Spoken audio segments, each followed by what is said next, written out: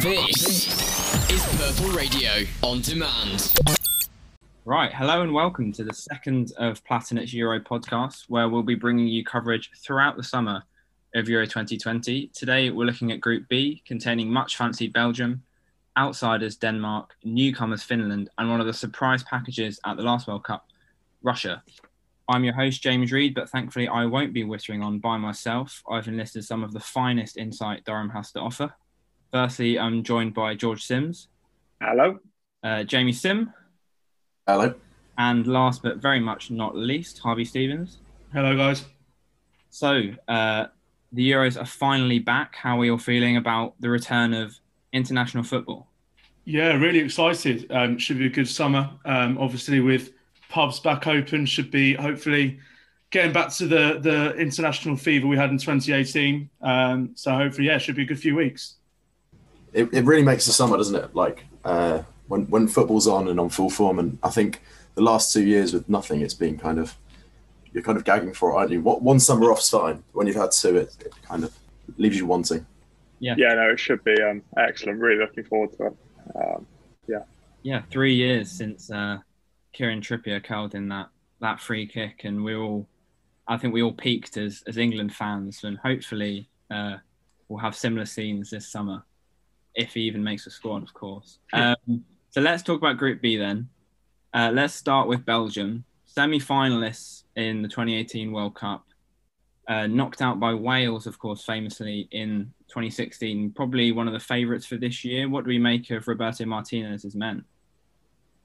I think it's crunch time for them, really. It's been their golden generation, if you like, for the last couple of years.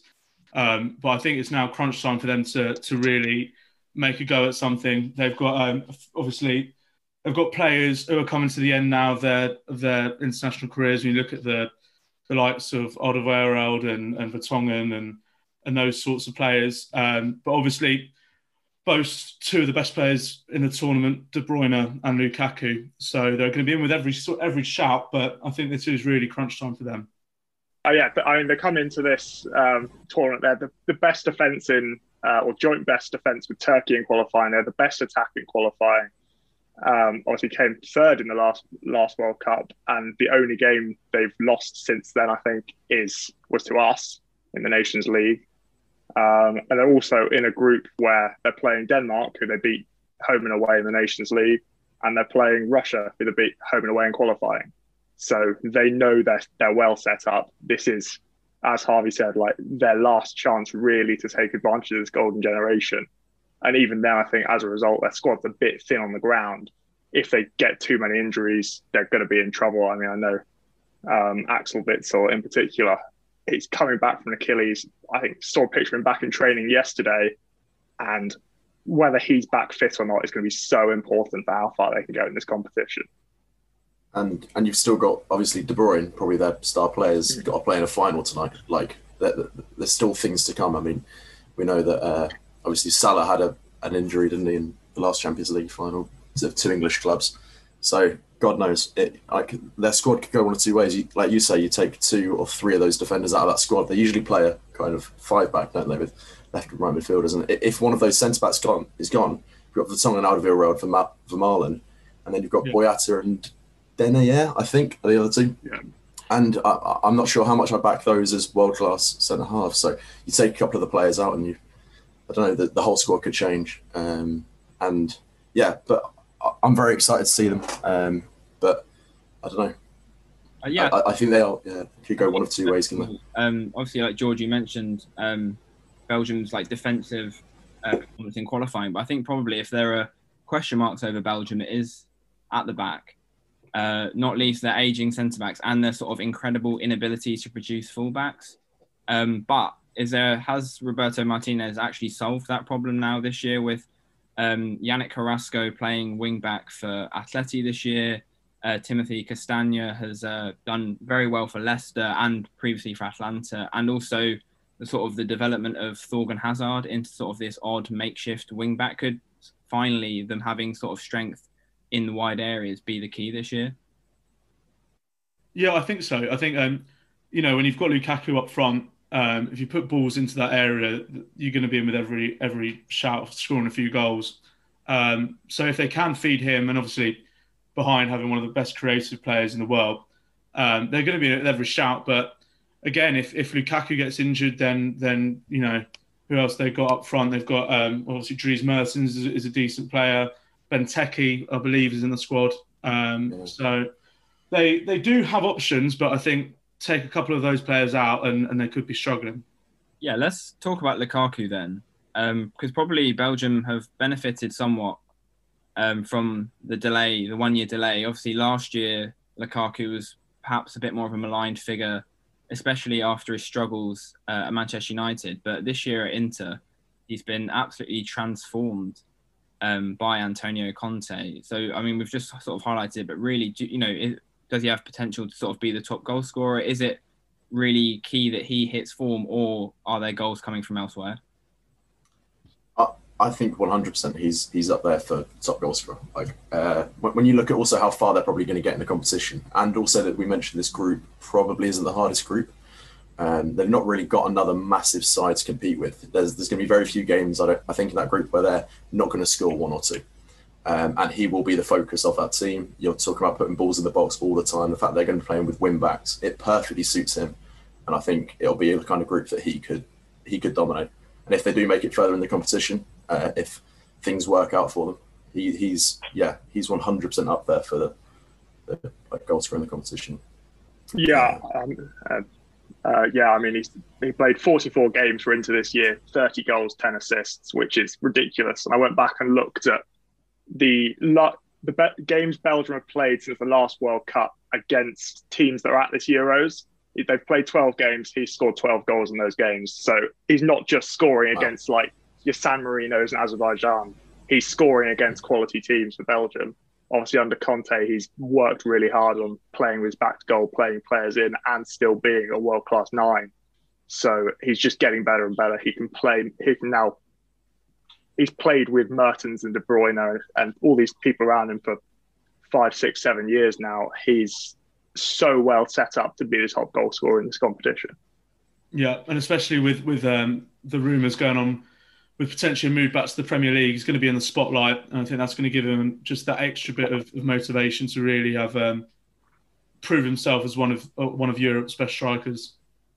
Yeah, and I suppose the final thing for Belgium is not only do they have now Lukaku, and sort of that support from the wing backs, but midfield wise, I mean, if you think back to 2016, where they had sort of the likes of Radja Nainggolan and Marouane Fellaini, and now sort of they've got Yuri Tielemans, sort of, I mean, he was sort of the best player in the FA Cup final, really looks to have sort of come of age and really operating at that top level now at the Premier League. And this will be really the first tournament that we'll see him at his sort of his best so far, alongside someone like Kevin De Bruyne.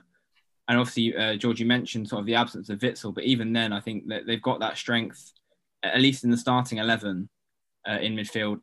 Although obviously, perhaps if there are some injuries, then that might be where the issues start. Yeah, because I mean, if they are playing that classic kind of 3-4-3 almost, if you put De Bruyne as one of the front three, you need a classic number 8 really in one of those two centre mids, and they haven't really had that. I mean, you speak about Nainggolan or Fellaini, neither of them are your kind of classic functional number 8, but Tielemans offers that perfectly. And you're talking about injuries. If he goes, you've got Dennis Praet, who's also been playing fantastically for Leicester as well. They're both functional, potential for goals. They can both play a killer pass. That's one of the positions that now they're probably not as worried as they were 5 or 6 years ago. And then I suppose finally, the one man I think we haven't actually mentioned, which is kind of bizarre, but it really shows the strength of Belgium's squad, is Eden Hazard. Obviously, left the Premier League in fine form, sort of having one of his best ever seasons, but it hasn't really worked out Real Madrid. Had a lot of fitness issues, sort of really struggled, hasn't hit the ground running. What do we think, will he be any use to Belgium during this tournament? Is fitness still going to be an issue, or do you think that when he puts that Belgium shirt on compared to a Real Madrid shirt, we'll see a different guy? I think we spoke earlier about it being crunch time for Belgium as a whole. I think this really is a crunch tournament for Hazard individually. This is probably one of his last opportunities to to show that he is still a top player. I think there's all likelihood that Izzy could move on from Real this summer. So with potential suitors looking, I think this is really important for him to have a good tournament and to prove that he is the player that he was when he was at Chelsea. Yeah, I mean, when he was at Chelsea, a lot of the time they used to say that he'd just sort of turn up for training 6 days a week, do a couple of kickabouts, lift a couple of weights and go home. He didn't really try, and he'd just turn up and rip players apart in the league. I think he still has that ability. He doesn't have to have played week in, week out and been fit every game for Real Madrid. He can still turn up with this Belgium squad, and if he needs to, turn it on. I think he still, as long as he's fit, has that ability. And so I think he will still play a very big role for Belgium in this competition. Belgium, Real in that order. Yeah. Yeah, I mean, it really is a testament to sort of the strength of their squads. Let's chat about Denmark then. Probably the second favourites in this group. Obviously, fairly regular qualifiers for major tournaments now. Obviously, then won the Euros without actually qualifying in 1992, all those years ago. Played against England in the Nations League and actually beat England. So they can sort of mix it against some of the bigger nations, and they've got a fairly sizable Premier League contingent. So what sort of a threat do we think the Danes pose to this group and to the tournament as a whole? I think that Denmark could really be a team to watch this tournament. Looking through their squad, they've got quite an evenly weighted squad. They've kind of got strength in every position without too many, like superstars. They have got some very useful players. Look at Schmeichel in goal, Simon Kjaer and Vestergaard at the back. Then like Thomas Delaney, Christian Eriksen's had a good season at Inter. Pierre Højbjerg. They've got some really good players. And if they can link up, then I think they're definitely going to be challenging Belgium for the top of this group, and I'd be very surprised them not to go through. I agree. I mean, one little weird stat that I found out earlier is that they've not actually lost, they've lost 2 international games in the last 4 years. And the only 2 games they lost were to Belgium. Yeah. And I couldn't believe that when I saw it. I was genuinely going through the results. I was like, there has to be something wrong here. And yeah, they are an underdog. They're someone that you look at and you think, okay, like you were saying earlier, they've got a really well distributed squad. There's not many superstars there, but there are players that are consistent. There are players that perform. Vestergaard's a great example. He's not a sexy centre back. He's not like Virgil van Dijk, but he does everything functionally brilliantly. Absolute team to watch without question. Yeah, absolutely. Again, agree with sort of class at every position. I think also they've got this striker, the Copenhagen striker, Jonas Wind up front. He scored 3 goals in his only 6 international appearances, but he's had a hell of a season in Copenhagen. And I think he might be really important for them because the players he's got around him supplying balls, even someone like Daniel Vass, the sort of like Swiss Army knife right back they've got. Joachim Meiler, he'll play on the left from Atalanta. They've got some great players supplying balls in for him. And obviously, they've got that spine in centre midfield of Højbjerg and Delaney, who have both played at a top level for a long time, done well. Probably on the wings, they're going to have 2 essential strikers in Martin Braithwaite and Yusuf Poulsen. But obviously, Braithwaite's at Barcelona, Poulsen's at Leipzig. They're players who know how to win games and have won games for a long time. And so I think they've got that experience and strength to come together and really make a good push in this competition. Although I think they've been unlucky being drawn with Belgium because Belgium are, as Jamie said, the only team to beat them. I think they've beat them like 4-2 and 2-0 as well. Like they weren't tight games. Yeah, I suppose. I mean, it's interesting you mentioned Jonas Wind up front. Obviously, because I think probably if you were picking a hole somewhere, if you were really looking for a potential weakness in Denmark, it would perhaps be up front. In qualifying, Christian Eriksen was their top scorer with 5 goals, and there was a couple of players with 3.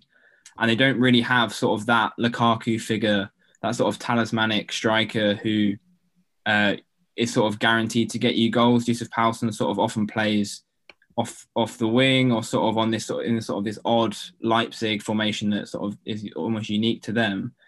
So it is really sort of having someone sort of like that catch fire for the first time Is that sort of the key for them going beyond perhaps expectations? Yeah, well, I think with international tournaments, you always get a team who has a player who comes out of nowhere and scores loads of goals. And I think with Denmark, that certainly could happen with any of their forwards. It's international football; anything can happen. And I think at least one of those strikers could really make a name for themselves this year. Yeah, I suppose. I mean, the only other thing, sort of looking at them, is they are somewhat inconsistent. I mean, Jamie mentioned that they were obviously unbeaten, but that does include draws against Georgia and the Republic of Ireland.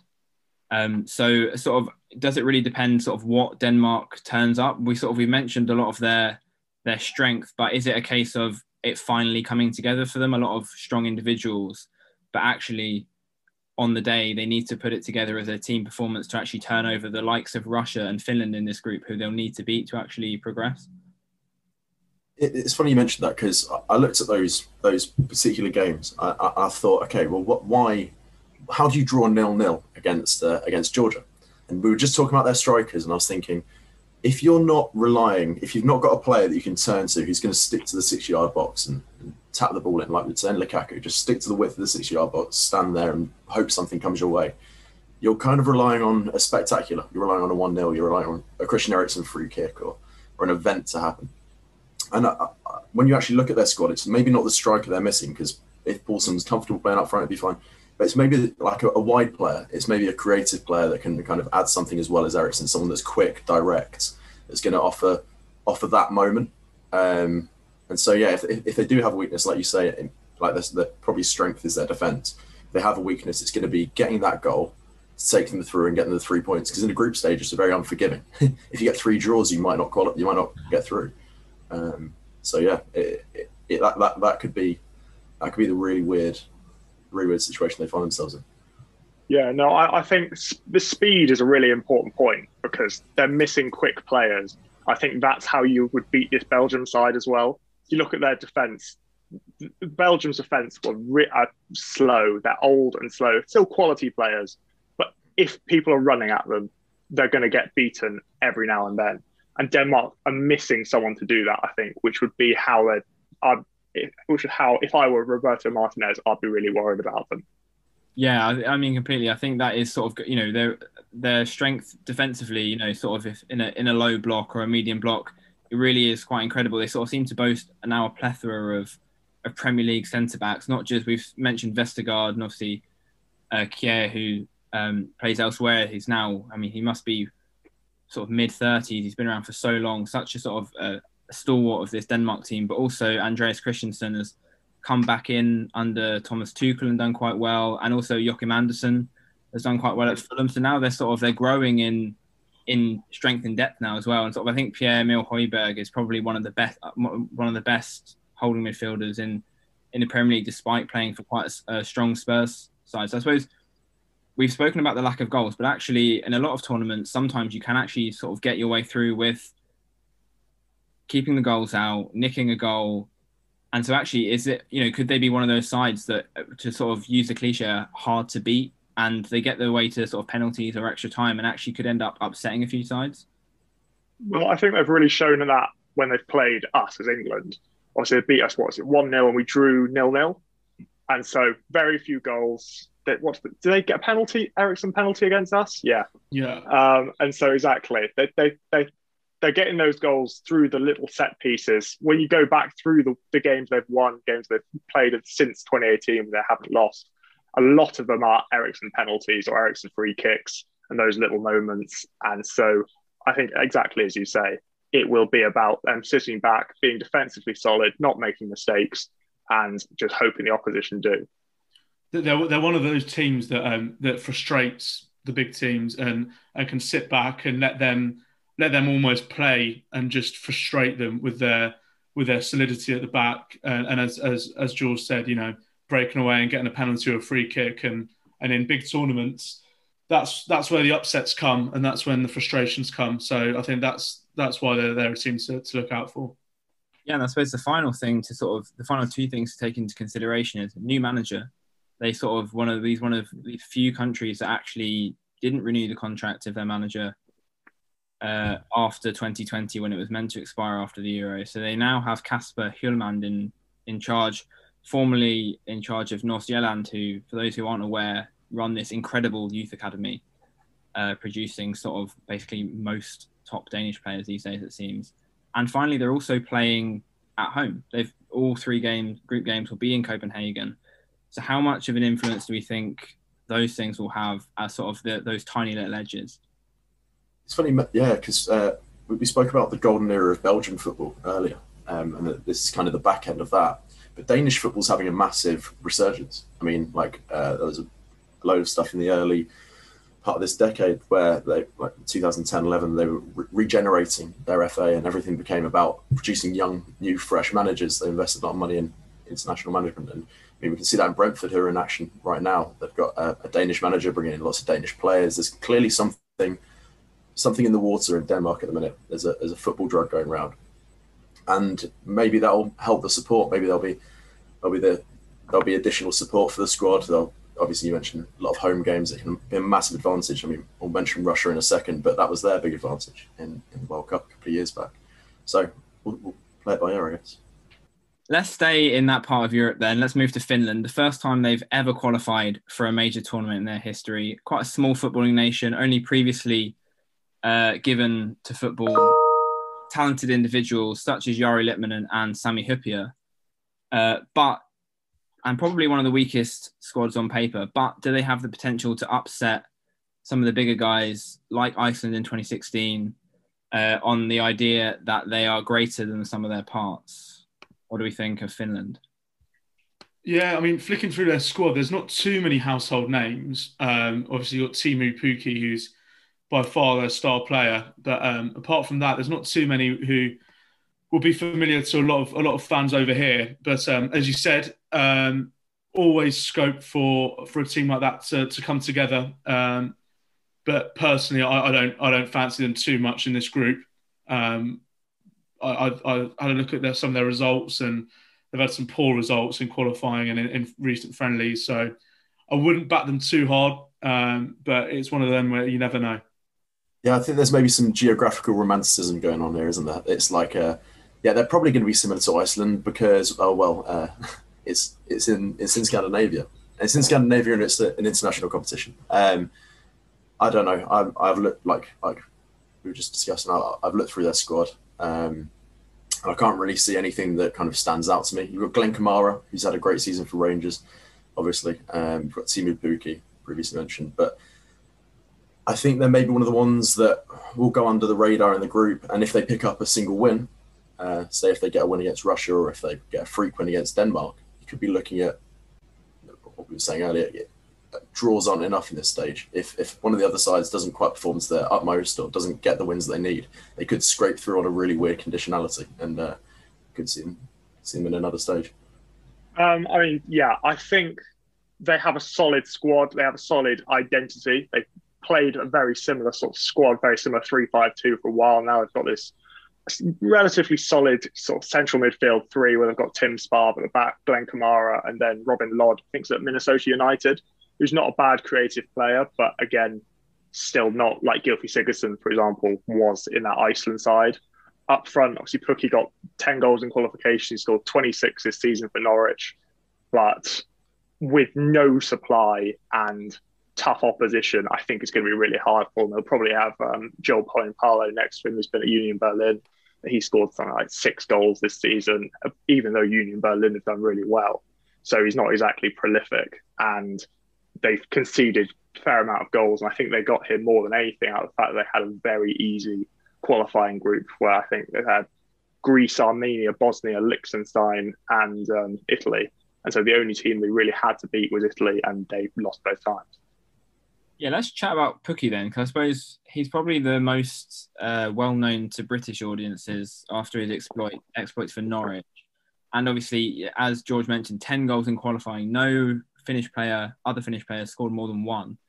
And even then, there was only 4 of them that scored one. So, I mean, they really are so reliant on him. He came, obviously, thinking about as well, last season in the Premier League, he scored 11 goals. And I think part of Norwich's demise was the fact that a lot of teams worked out how to defend against Pukki? Especially, he scored quite a few goals early on and then sort of tailed off a little bit. So is it a case of the other side, if you work out Pukki, you work out Finland? Yeah, I think so. I think if you nullify that threat, then I don't think there's too much which is going to hurt, especially Denmark and Belgium. As I think it was George said, if they get a result against Russia, then who knows? But I think if they nullify Pukki, they nullify Finland, and that's their threat gone, really. Yeah, I think it'll be a tough ask. I suppose they might benefit from the fact that there's those third place sides that qualify. It may be that one win against Russia, most likely could be enough, especially if they're able to sort of keep the goals down or keep it tight against the likes of Belgium and Denmark. And I suppose the one weapon they have on that front is they have Leverkusen goalkeeper Lukas Hradecky. Not many clubs can boast not many nations can boast a keeper of that caliber, especially a nation of that size. Just how important could Hradecky be to Finland? Well, I think it'll be crucial because he's going to have a lot of shots to save because he's got the three centre-backs in front of him. He's got O'Shaughnessy, Tuvio and Araguri, I think. None of who are exactly household names for good reason. They're not great centre-backs and they might be sort of warriors, but there's only so far I get them in this competition. I think Finland are going to have a problem that they play quite well set up to play smaller teams. They tend to be relatively patient. They try and get the ball out to the wing backs and get balls into the middle, but they're not like a lightning counter side like a lot of the teams that come in and makes the surprise packages in these competitions. And so I think they're going to be trying to pass it around a bit, get the ball nicked off them too many times, and Hradecky's going to have a lot of saves to make if they want to keep scorelines down.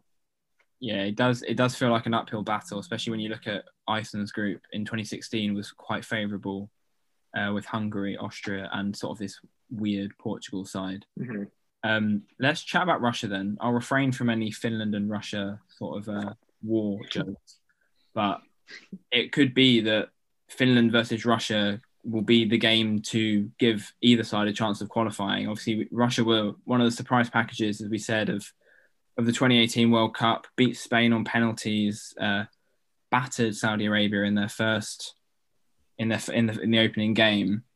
And I suppose the question is, will they be able to do it again? My answer is no, but I'll tell you why.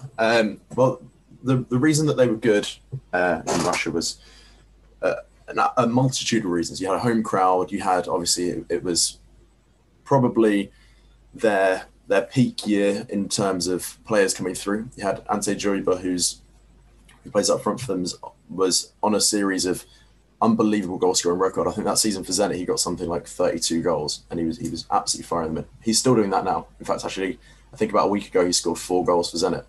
But at the time, he was incredible. He was absolutely hammering them in.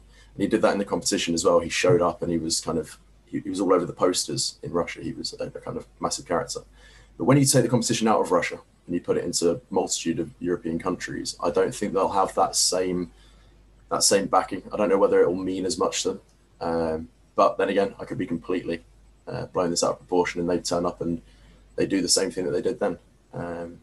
Cause some upsets and play well. And they played nice football in Russia as well. I don't know if you remember, Cheryshev was like that we were talking earlier about a distinctive attacking player that makes direct runs and is killer when he gets the ball. And if he does the same again this time around, it'll be brilliant and they'll be exciting to watch. Yeah, I mean, there you go, James, please.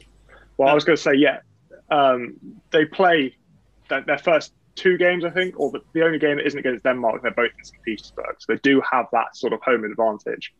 But I still, as you say, think this is a much poorer Russia side than we saw 3 years ago. I was looking on, it was Total Football Analysis, and they were going through their statistics from the last year. And out of all international teams, when it goes for directness in possession, forward passes out of every 100, and their sort of long pass tendencies, they're all in like the 96th percentile and above. This is about whacking the ball up from the back, trying to get it to Zuba, who plays it off to someone, and then they try and hold the ball up for long enough to Zuba to run forward. there isn't much more of a plan past that. As you say, Zuba, he's been on good form. He got like 7 goals in his last 3 games, but they were against the 4 goals he got were against Tambov or Tambov, I think. But I don't mind Russian football, but I've never heard of them. So he got 2 against Rota Volgograd and 2 against Lokomotiv Moscow. So he's not exactly been battering the big boys. And I think it was actually the same in qualifying because, well, the reason I looked at the Lukaku, how many goals he'd scored against teams that are at the Euros, is I've looked at Zuba first because Zuba had played 13 games since the last World Cup against sides that are at this Euros, and then he scored 4 goals. 3 of them were against Scotland. So he's struggled against bigger teams because I just don't think he's got the supply anymore. I don't think he's got the options around him that he had in Russia. Yeah, I think he is the player that they do seem to be most reliant on. Top goal scorer for them in qualifying, top scorer in the Russian league, and has bagged himself a number of assists as well.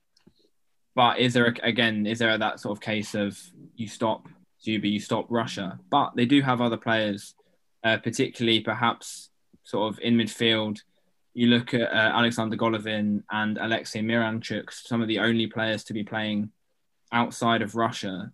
Are we sort of perhaps doing Russia a slight injustice by solely focusing on Zuba?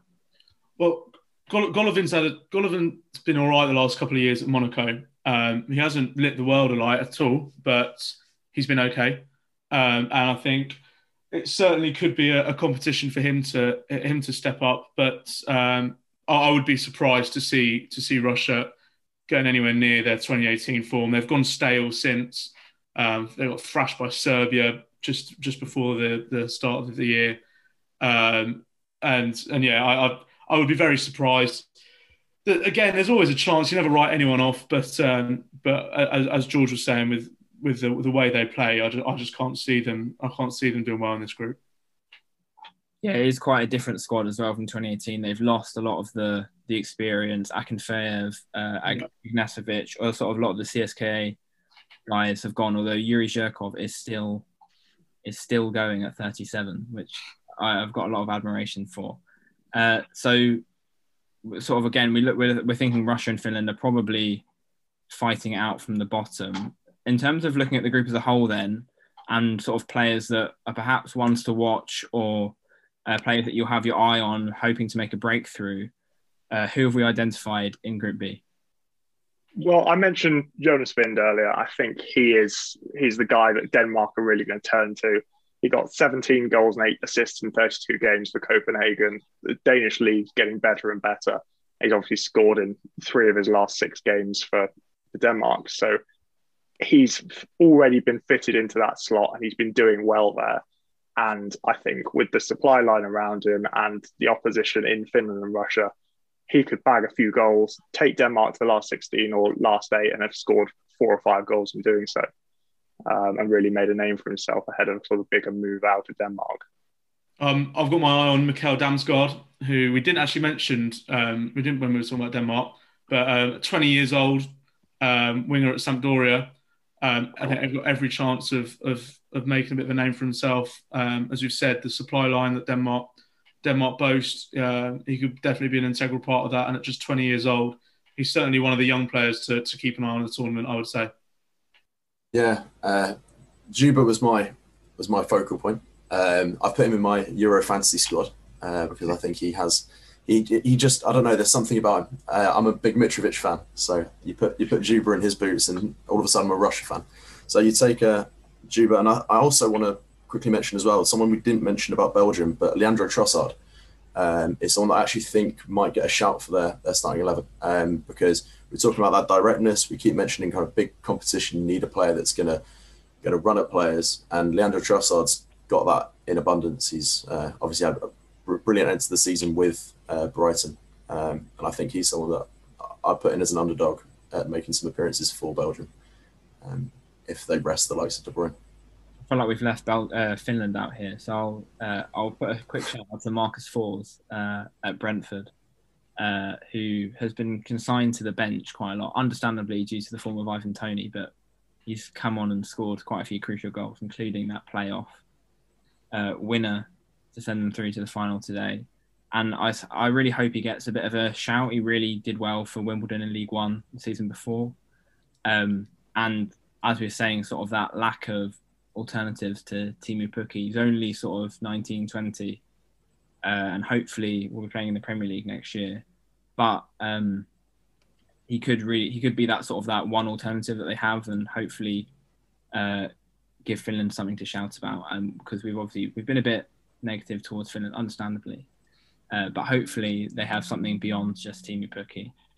So in terms of predictions, then I think we're probably all fairly agreed in terms of roughly the makeup of this group. Probably one of the most straightforward groups in the competition. So 1 to 4, what have we got? I think we're agreed on Belgium, Denmark.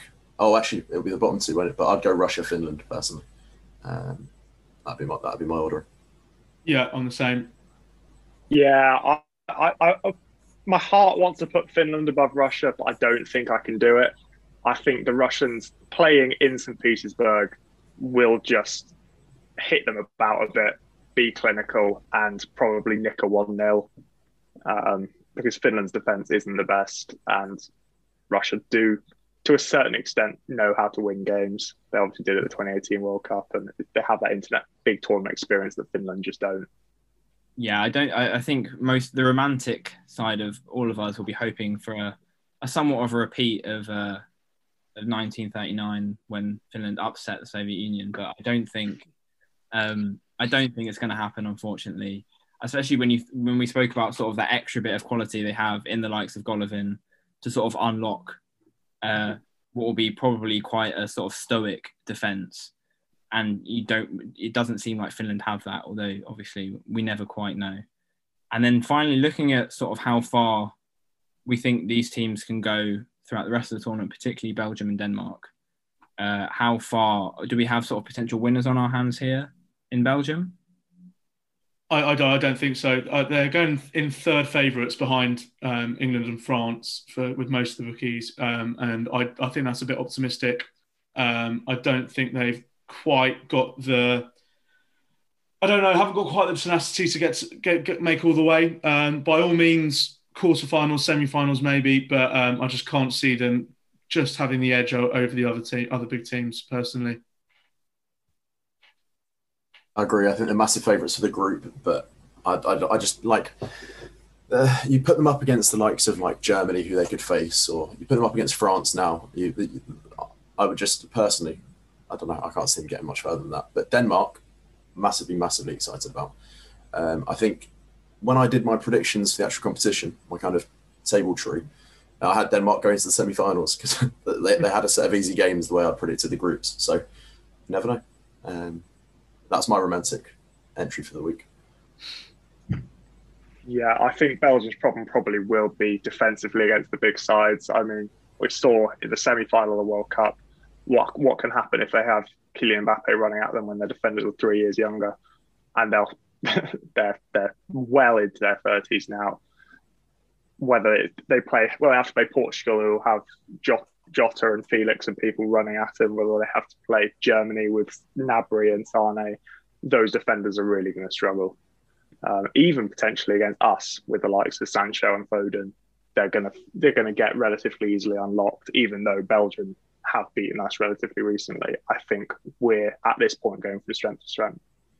Yeah, I think it probably depends whether Belgium can keep that first 11 together. As you sort of said, it's an imperial sort of first 11, but beyond that, especially defensively, it is a little bit weak. Although I think they have a fairly kind sort of path. I think they draw third place sides in the next round, so the potential for rotation there.